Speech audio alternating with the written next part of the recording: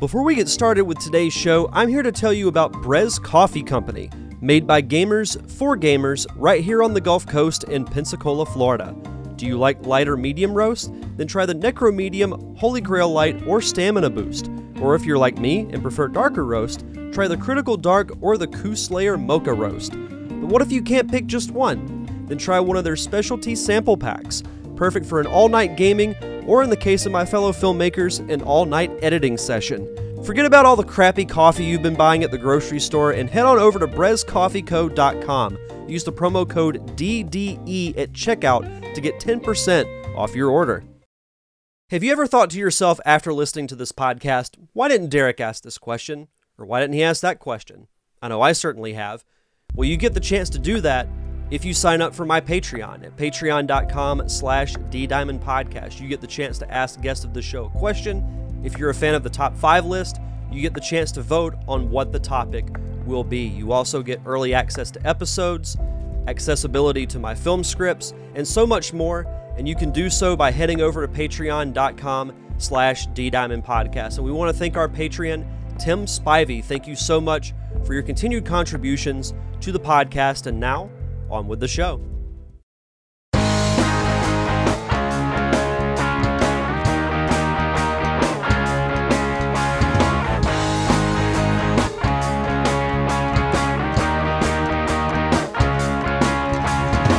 Welcome to the Derek Diamond Experience podcast, where every week I take a look inside the world of film and television with those who have lived it and experienced it. I am your host, Derek Diamond, and it's crazy to think that Pensacon is just days away.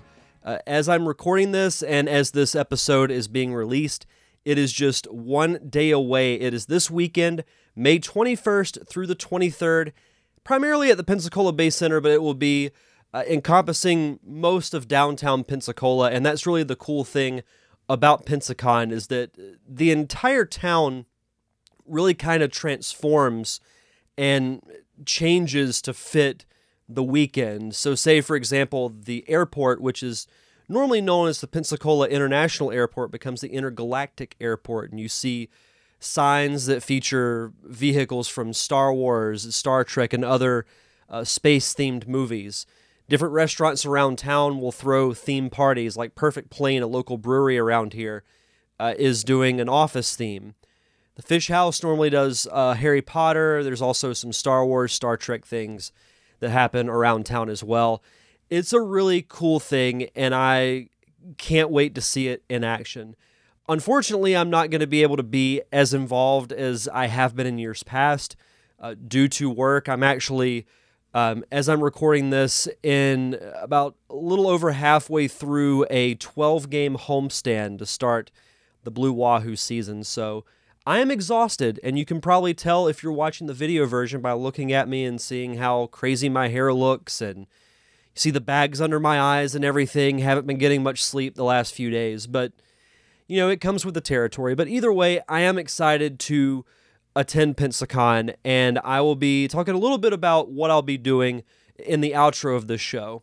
But Pensacon month is going to conclude with a really fun conversation I had with filmmaker Sibel Guvenc, who joined me to talk about her film End of the Rope, which will be featured in the Pensacon Short Film Festival. And I always enjoy chatting with different filmmakers, especially those who, in her case, is from a different part of the world than I am. She lives in a different part of the world than I am in.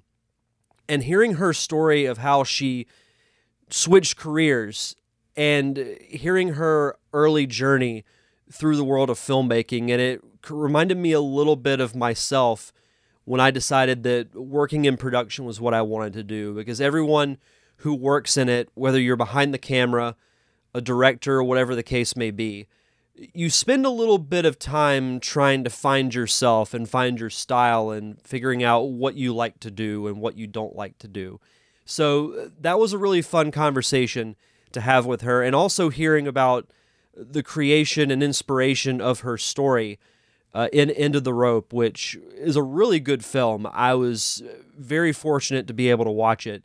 And for those who are attending the Pensacon Short Film Festival, I highly suggest you go out of your way to watch it, because it's It's got a very thought-provoking story to it. In one sense being, I could see something like this happening in the next 20 years, but it also tells a very moving and, in a way, heart-wrenching story. So hopefully you guys enjoy this conversation that I had with her. It was great chatting with her, getting to pick her brain about the industry. I always learn something new when I do these podcasts, and if you're an aspiring filmmaker, I hope that you do the same. So without further ado, here is my conversation with Sibel Guvenc.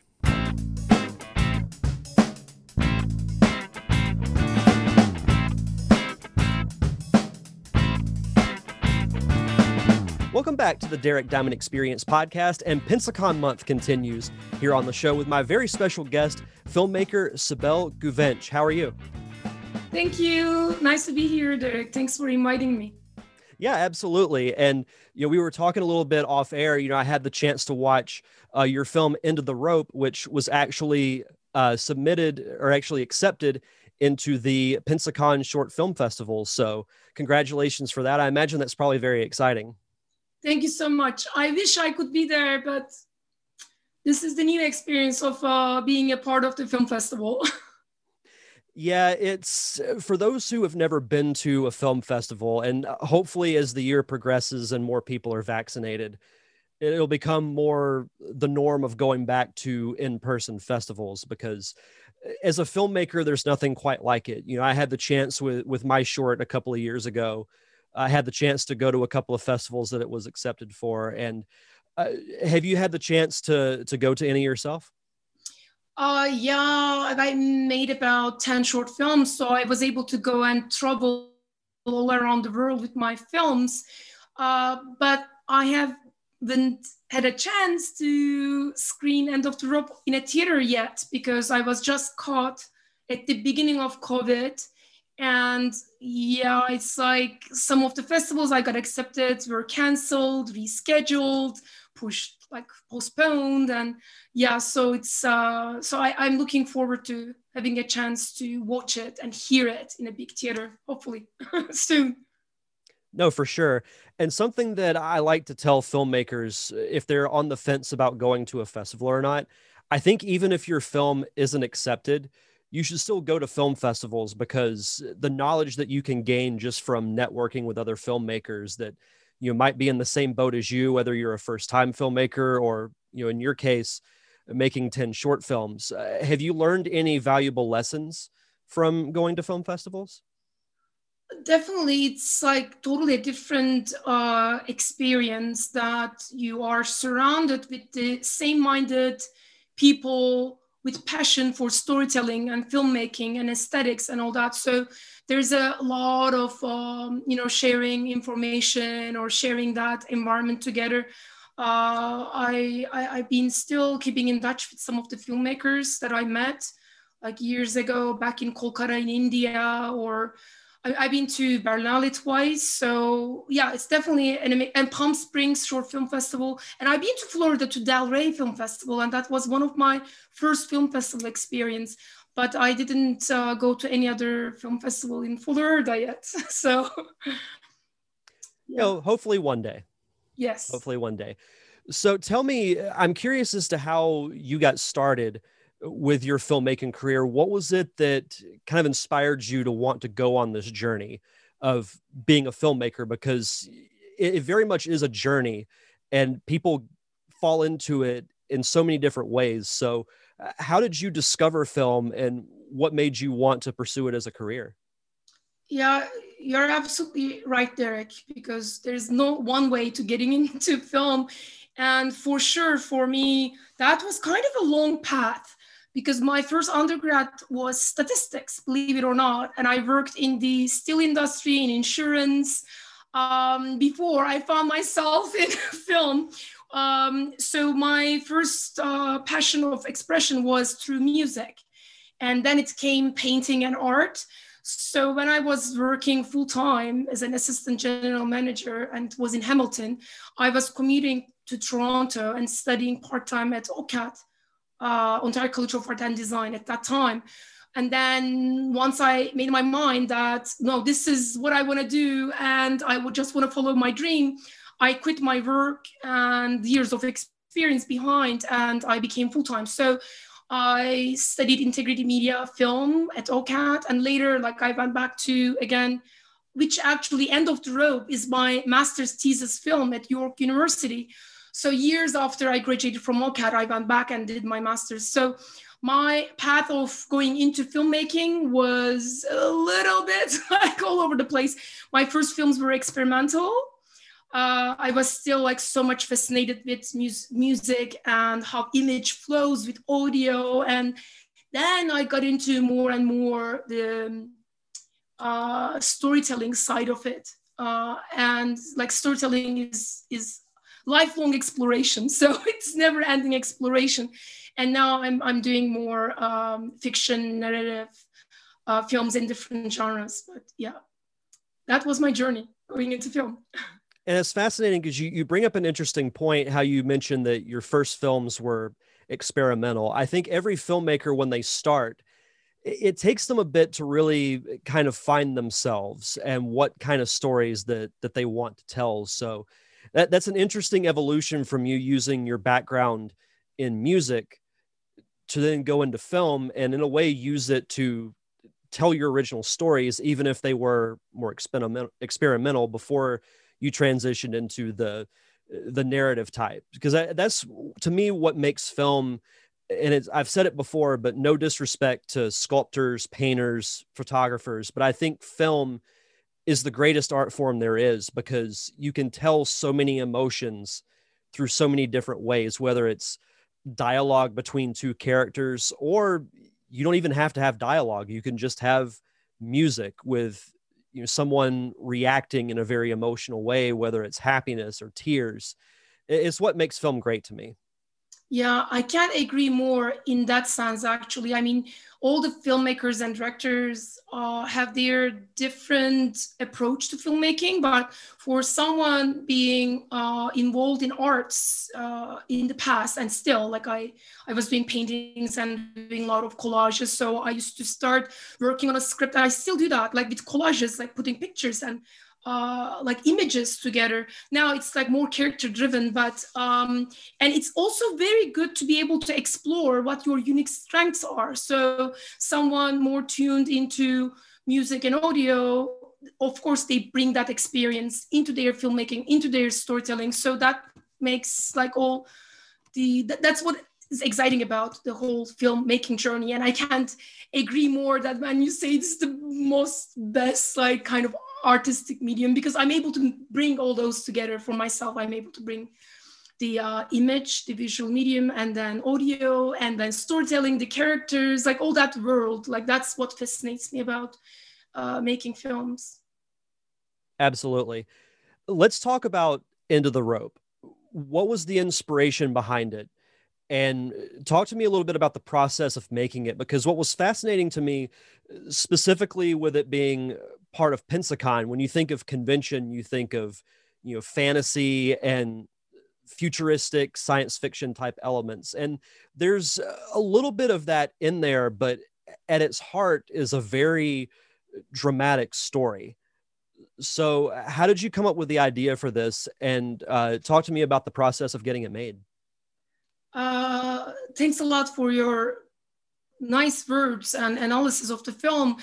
Yeah, it's definitely like I'm kind of driven to sci-fi, but it's like more futuristic dramas that are grounded in reality, because I'm interested in like human exploration and kind of having them surrounded in a world and how they interact or be conflicted with what is around them, kind of. So I said usually like organic sci-fi or like futuristic drama. So yeah, I agree, because in the core of it, it's about a disabled, injured dancer and her empowerment journey through science, and how she experiences abuse of power and how she achieves autonomy in this world that she's going in, that is promised to her that she will achieve her dreams through using this machine, which I call NICE, Neurological Interchange Communication Equipment. The idea, again, like I kind of have a very abstract mind, so inspiration comes to me in many different ways, like kind of just like one image, an idea, and then the music. But the bits and pieces of how it came together, at that time, I was actually living in Prague with my family. I think it was like 2016 that I started working on the story as a feature film. So I was living in Prague, and one day when I woke up, like I saw the computer running a lot of like numbers all around, like in those sci-fi films, you know, like when you see like the screen is running a lot of numbers and everything.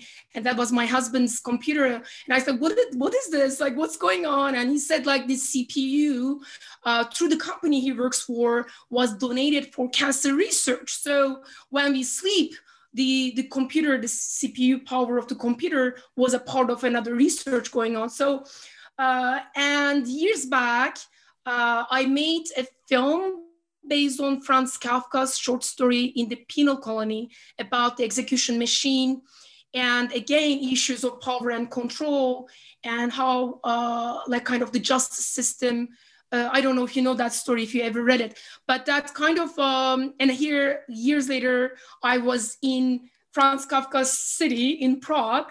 So all these things kind of like where I was at and what I did in my past, in my filmmaking, and still some of the themes that I was so interested to explore more, the connection of human and machine, and like the issues of power and control, because this is kind of a new artificial intelligence, cognitive intelligence kind of a machine that you go in, and how you achieve autonomy and power. And if it is abused in that virtual reality environment, how do you deal with that kind of? So yeah, all these things coming together for me to, and then when I was doing my master's, of course, it wasn't allowed to do a feature length. So I turned that into a short film. And at the beginning, it was about actually a filmmaker who was trying to achieve her dreams and like what she desires in life through the machine. And then it turned more into a visual medium to be a dancer. So that was a little bit of a journey itself in terms of forming the story as well. Yeah. Well, I think if you think about tragic stories, if you take someone who has such a gifted talent like this dancer does, you can't help but feel sympathetic when it's taken away. And also you mentioning the technology that was used to, in a way, give that back to her. You kind of could see that happening at some point in the future. And that to me is what makes great science fiction, is in the back of your mind, you're thinking, yeah, I could see that happening in maybe 10 or 15 years. And it can be scary to think about it. It makes for great film, but it's also like, it makes you think a little bit about what could happen from a realistic sense. Like you mentioned, you like grounded sci-fi. And that's one of the appeals about this to me, was that, yeah, I was like, yeah, it wouldn't shock me if this happened at some point. Yeah, exactly. So it was like kind of the question, like if this is offered to you for any person who has some obstacles in their way, right? Like being a dancer injured, or like disabled, or like mental health, or whatever it is, like the obstacle that you cannot achieve what you want, and it's offered to you, but to what cost it's offered to you.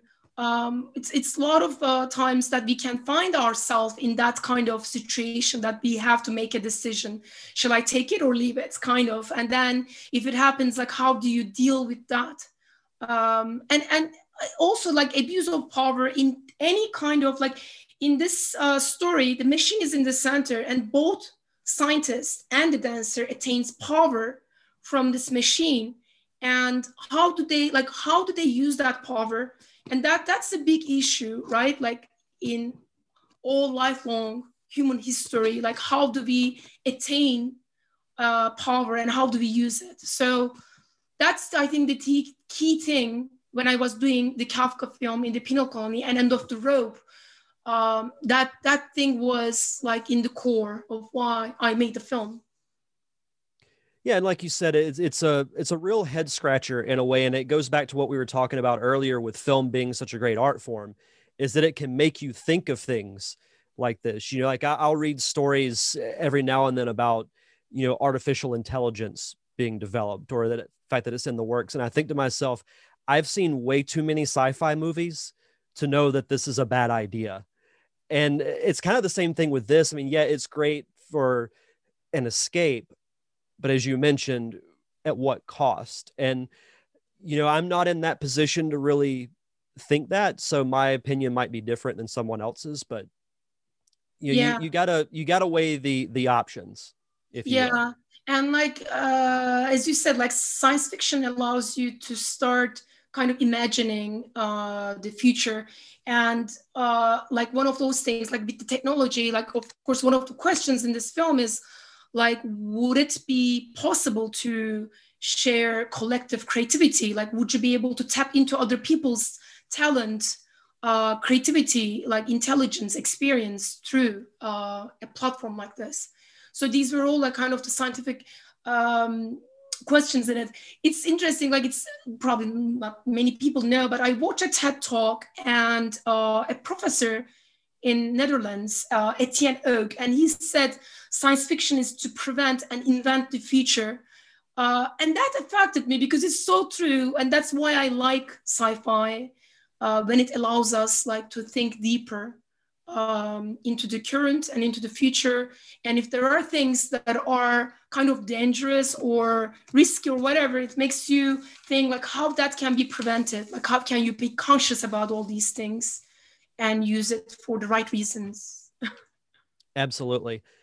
So talk to me a little bit about the process of getting this made. So the story's complete and you decide this is what you want your next project to be. Where do you go from there? Did you find the cast? Was it location scouting? Walk me through the whole process of what it took to get this film made.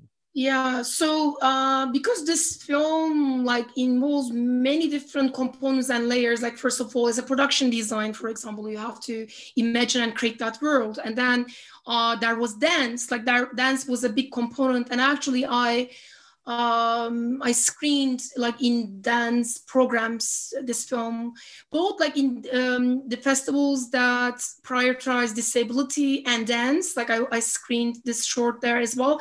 So like I collaborated with choreographers, with dancers and production designer, and of course the cinematographer, like just to build that world. And then be knowledgeable about the life of a dancer and what it is like if you get injured. And interestingly, a lot of people, like dancers that I use, they experience like being injured in the past in their lives. And of course, there's also ageism about being a dancer, right? Like when you get older, it becomes, in some of the art forms, it's like that. So there's also ageism in it that it touches upon. Yeah, in terms of like making the film, because it was a part of my master's thesis, it took longer than making my other short films, of course, because that was kind of the process. Like I wrote 50 pages of thesis paper about this film, which can be found actually if you Google Sibel Guvenc end of the row thesis, whatever, like it will come up. So for that sense, the process was a little longer in terms of it required a lot of more research, like thinking and writing about it. And my first collaborators, for sure, choreographers, like I had Lisa Burkic and Christine Burkic. And it was such a like lucky kind of collaboration because they were also making their masters at York in dance department. So we collaborated on actually two projects, not only one. And so I was really lucky that like I had two dedicated choreographers to work with. The first thing was like mostly, of course, like kind of casting the lead dancer and the others. And then like we had about 1 month of dance rehearsals until we had the choreography in its place. Yeah, and then I was also very lucky with my cinematographer. We took really a good amount of time together to prep for this film. And I mean, the rest is like parts of the filmmaking, right? Like when you're in prep going to post-production, you follow all these, but like the unique part of this was of course working with dancers and choreographers, and all the conversation, what you are kind of expressing to the audience through dance. Dance becomes a part of the storytelling. And then a big part was also production design, like how the machine will look like, because machine was one of the characters in the film, for me at least. It was a big character for me. So how would it look like and how can we achieve it? And it's almost no budget short film. So it was challenging, of course, but I was very lucky to be surrounded with people who believed in the vision. So we were able to bring it to life. And that's a very rewarding feeling for a filmmaker when the cast and crew all buy into what your vision is and that they're willing to help you carry it out, because it takes a village to make a film, as the old saying goes. And when you find a good crew and a good cast, there's rarely a better feeling than that, because like they, in a way, they almost have to in order for it to be executed, the way you want it. And I wanted to touch on you mentioning how dance became an integral part of the story. That's another great thing about filmmaking too, is that you can learn about things that you may not have otherwise done. Like, who knows if you would have learned enough about the art of dancing as you did if you hadn't have made this film. So that's another great thing about filmmaking too.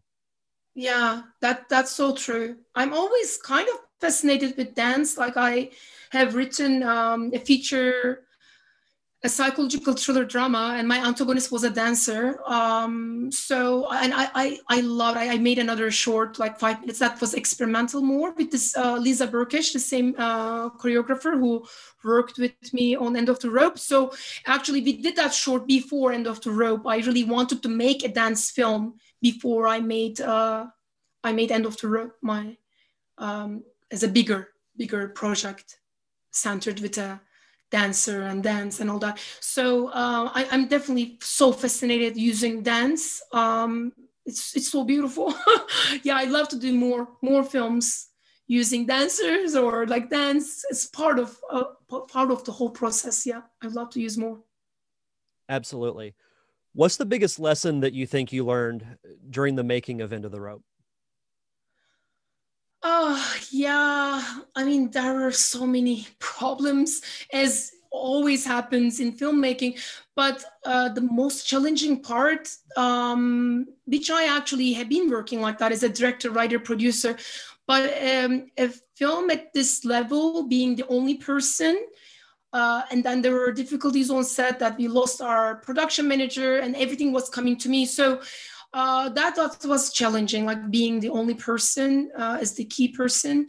I'm used to that, but in the past I had a like very strong line producer being on set with me, or so that was challenging. How could I have fixed it? Probably it wasn't so much in my hands, but maybe have more support somehow.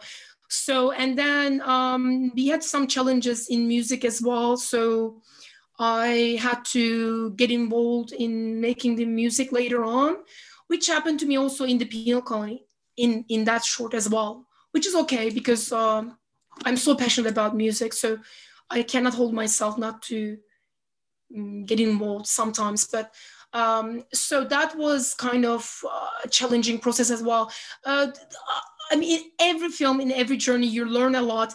And also one thing actually that's interesting, because I wrote a sci-fi feature way back, and I never had a chance to go back and dive deeper into that feature. So it's on the shelves. But during the process of watching so many sci-fis and like from short to feature length, and analyzing the script writing, the storytelling and everything, I also realized how difficult a genre it is. Like it's really challenging genre, because most of the films, like when it comes to 75 to 80% or climax, I don't know if you experience that when you're watching, it's really difficult to keep that believability in that genre.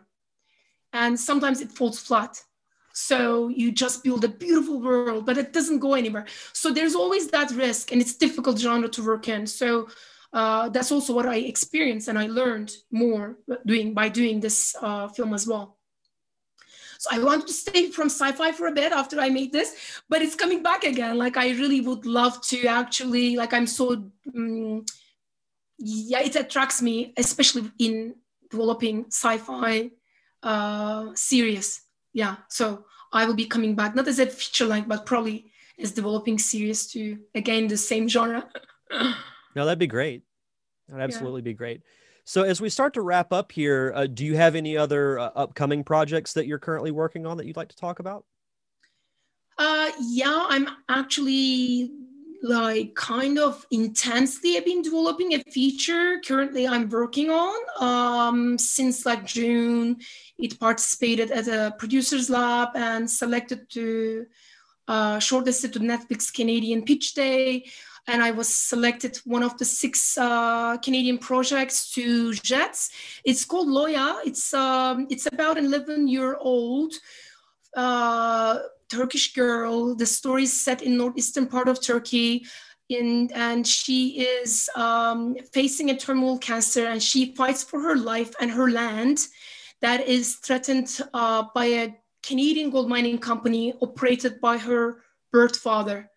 So it's a story that raises questions about deforestation, climate emergency, and family and land through the eyes of an 11-year-old, and it's inspired from true events.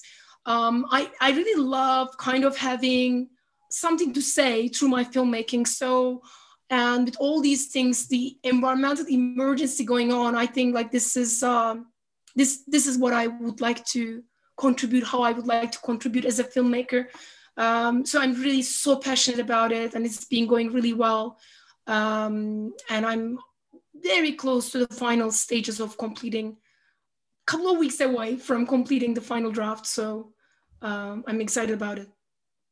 For sure. No, once the film's made, you'll have to come back on the show to talk about it.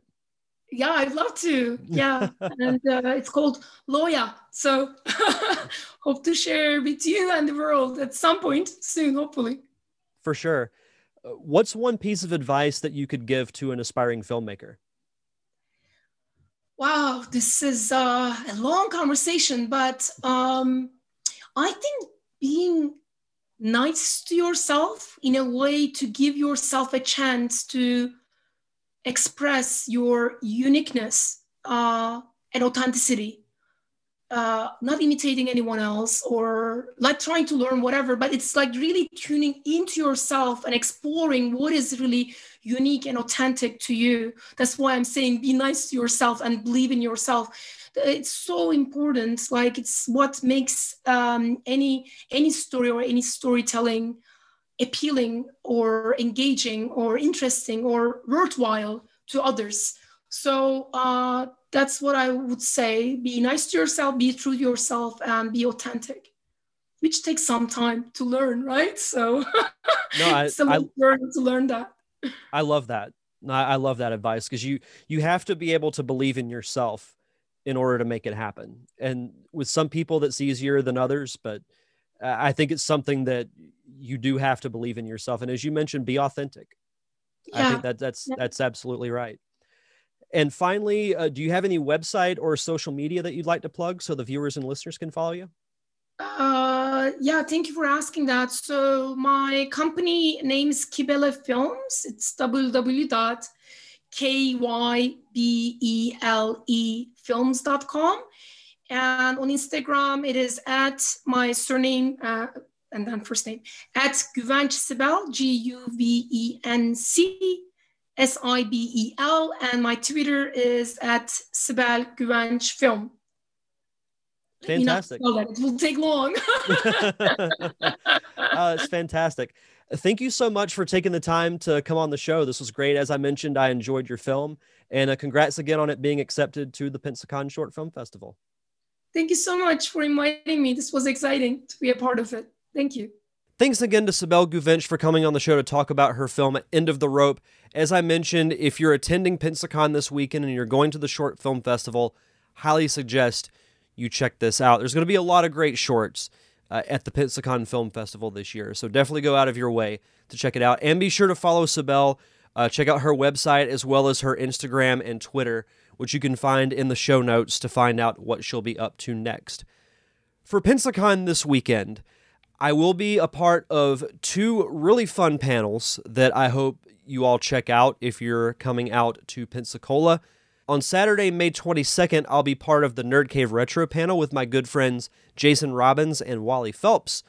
That will be this Saturday at 10 a.m. at the Voices of Pensacola building. So definitely check that out. And then the following day, Sunday, same time, 10 a.m., same location, Voices of Pensacola. It's the return of Defending Bad Movies. It's what's become a yearly tradition at Pensacon and is arguably my favorite thing to do at the entire convention.